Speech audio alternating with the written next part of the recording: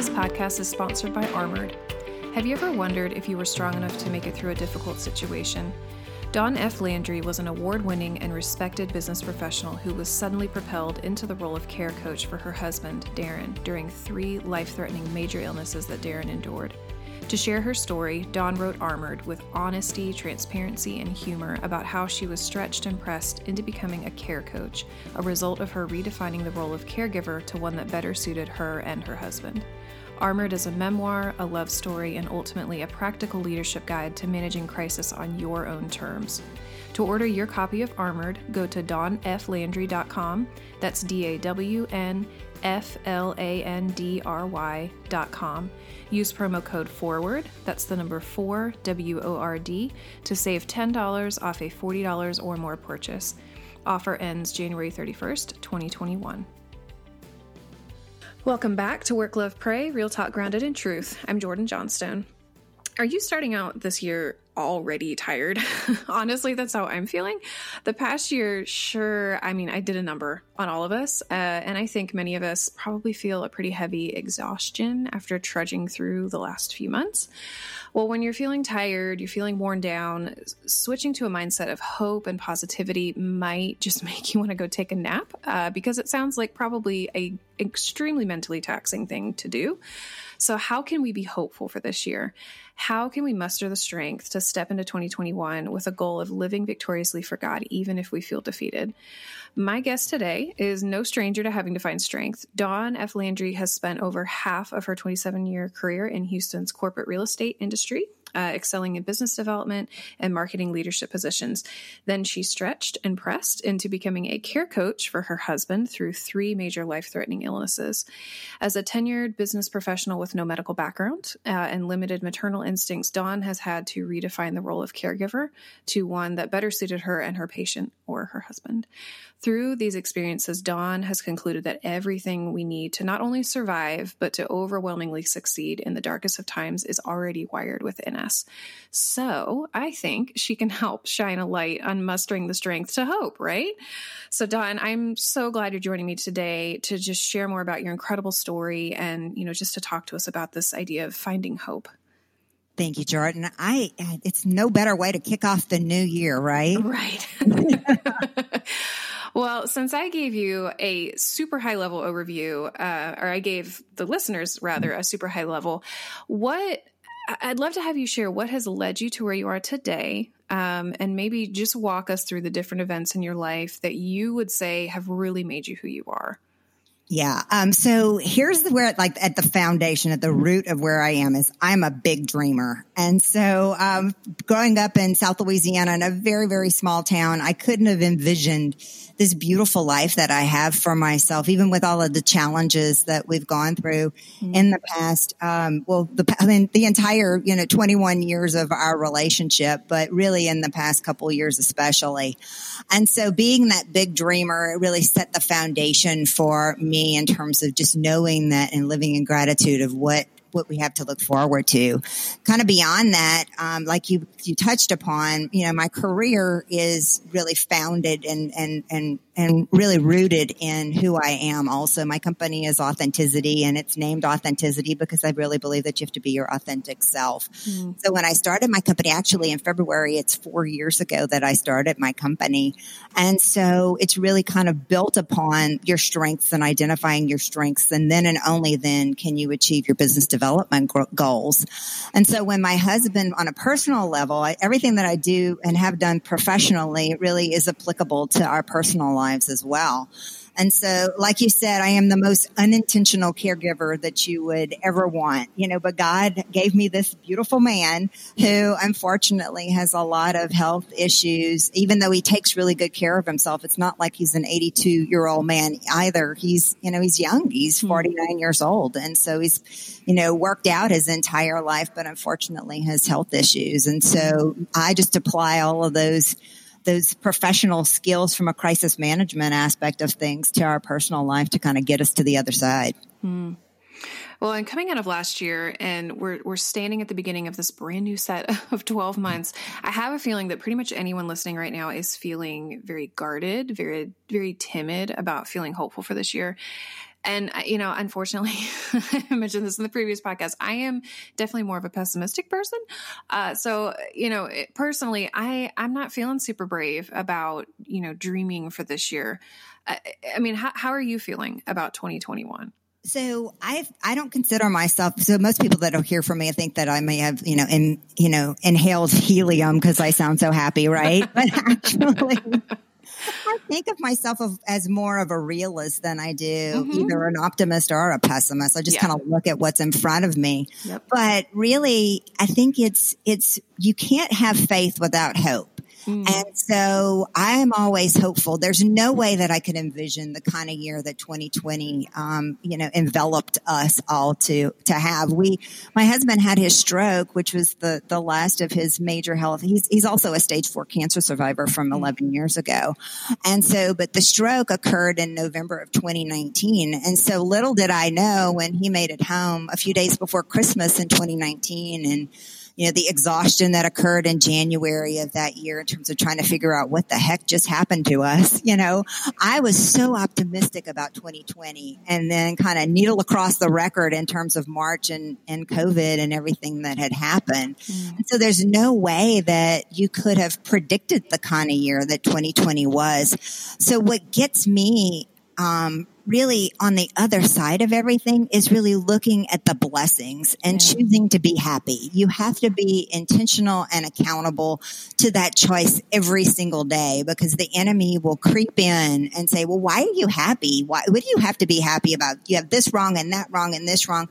And I always look towards, okay, but somebody else has it worse off than we do. And not that I'm looking to that, but it's really looking to what do I have to be grateful for today? And actually that is my word for the year for 2021 is just great, gratitude overall. Yeah. Okay. So after going through all of the situations and all of the, I hate to call them trials, but that's probably what they feel like. But, just going through everything that you've gone through, what did you do when you thought I cannot possibly handle anymore? So I didn't get to this point in terms of being all gratitude and grateful and everything else right out of the bat. And so, but I think it's every situation, every health battle that my husband has endured, every actually career battle that I've had overall has really kind of led me and armored me in this respect. And so what I learned, 11 years ago when Darren was diagnosed with cancer, and he had surgery, he had 6 weeks worth of chemo, he had 7 weeks worth of radiation. Stage 4 cancer was very serious. And, I was just so tired. I learned that I can only think about today. And so, and I learned to ask for manna for the day. So asking God, what do how can I get with the grace to get through today? And then thanking him for that particular day. The other thing that I really have leveraged through the stroke battle is my sisters in Christ. And so I'm in a forward Bible study that is here local in Houston. And those women, we celebrate the highs, but we're there with one another in the lows. And so sometimes there were just no words because I was just so tired in the stroke battle. And all I had were the words, Lord, please. But I just knew that they were lifting me up. We had prayers all across the globe, but specifically I had just had these wonderful women that are my sisters in Christ that were there with me and for me during that time. How do you feel about the phrase, but for the grace of God? Because I feel like that might have some resonance with you. It absolutely does. And so I believe that we get through the day with God's grace, but I also know that we have to have grace for ourselves. And so the inner thoughts in our mind, the devil he knows our playbook, right? And he knows exactly how to get to us.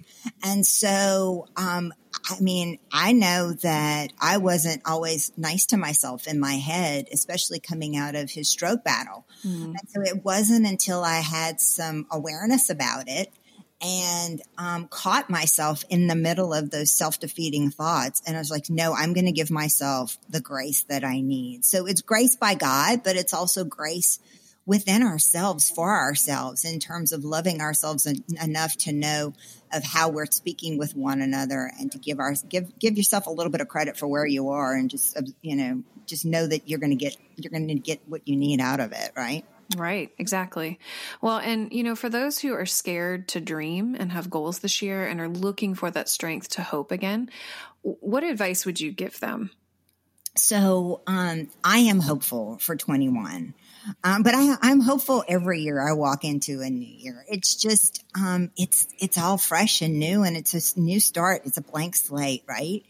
But what I always do, especially when I get caught in terms of being afraid or worried overall, is I stand on the memorial stones of knowing, but for the grace of God, I would not be where I am today. And so whatever those memorial stones look like for you, they're all different, but it's just knowing that you can see God's hand in your life moving on your behalf, whatever it was overall. And it doesn't have to be the really, really big things. It can be the smaller things too. He likes for us to recognize those little things that he can do in our lives where he just can take away the worries. Mm-hmm. And so just knowing if he did it for you in the past, he's going to come through in the future. Mm. Well, and as you all heard earlier, you wrote a book called Armored. And so I would love to have you talk through more of like just the process for it. Like, what were your dreams for it when you sat down to write it? And since it's released, I mean, how have you seen those dreams turn out? Well, it's been an amazing journey. And so I've had a dream to write a book for 20 years now. It did not, when I envisioned this in my late 20s, this was not going to be the book that I wrote. Little did I know what my life was going to encounter in the last 2 decades. Yeah. However, when my husband was 100% paralyzed on his right side, and then I watched him one Sunday morning after his stroke wiggle his index finger, like literally he willed his brain to, force his index finger to wiggle for the first time. And it was just one of the most miraculous thing. In fact, the most miraculous thing I've ever seen in my lifetime. And I just kept, just pouring these words into him that, you're a child of God. You're here for a reason. People are watching. You're an overcomer. You're redeemed. You're forgiven. All of these wonderful things. And I just kept telling him, you are here as an inspiration for other people, to encourage people to get to the other side, whatever that might look like. And I just told him, I said, we're going to write a book, and it's going to be the caregiver's perspective and the patient's perspective. And we came out of all of this in January. Like I said, my consulting business went to slow to a halt in March. And so it really gave me the space to be able to write this, but he's not ready to tell his story yet. And so Armored was written and I don't call myself a caregiver. I call myself more of a care coach. And so it involves advocating and being an ambassador and all the loving pieces of being a caregiver. Mm-hmm. But it's really being proactive in what you're doing, and then also preparing your life, because I always say that if you're not in a healthcare crisis with a loved one right now, let's face it, we're an aging population, whether it's your parent or your spouse or unfortunately sometimes your children, you need to prepare yourself in your life for it. And so that was what Armored originally was written for. God spoke to me and he told me, there are people that need to be inspired by this story. Little did I know that a lot of times it's the people that are going through COVID right now and the losses and what they're going through overall. So really, Armored is me being obedient to God's word in terms of he put it in my heart. And I didn't even realize how quickly you could write a book. I tell people that actually do this for a living that I wrote 30,000 words in 3 weeks, and they were like, "You did what?" That was my reaction too. And so, but the reality is, I wake up, she has a persona. Armored has a persona now. I call it a her. Mm-hmm. But my book would wake me up at 2:00 in the morning with just these incredible ideas that I just needed to get out. I don't know if I could ever do that again, nor would I want to. But between April and October, I figured out how to self-publish. I wrote, edited, oversaw the design and managed all that piece of it. And we released on October 1st and hit the bestseller, Amazon bestseller very quickly, and have sold here all over the country, but then also sold in the UK, and have gotten great podcasts and exposure, both in traditional media as well as in social media. So I'm very, very grateful for this life, because I keep reminding God, this is his book. He put it in my heart, and it's his. I'm following the breadcrumbs to kind of get it out there. Yeah. When you told me how quickly that you did that, I went, wow, that's God. That is just, that's only God. It's true. Now you mentioned earlier, your word for 2021, which I think is just, it's powerful. I mean, gratitude, you are choosing gratitude. Mm-hmm. And, let's talk about that a little more. And actually I'd love to hear too. So what was your word for 2020? So my word for, I said not always, but for the last 7 years, I've come about, the October, November timeframe, a word finds me in terms of what that word for the next year was going to be. Yeah. Little did I know, in October, November of last year, the word indeed came to me. And so First Chronicles 4:10, the story about the prayer of Jabez, that God would bless me indeed and enlarge my territory. I love that Bible verse. Yeah. And it just resonates with me. And so I said, well, my word for 2020 is going to be indeed, exclamation point. And so a friend of mine said, well, what does that word mean to you? And I said, it's just going to be magnified. 2020 is going to be magnified in an amazing way. And oh boy, was it. Yeah.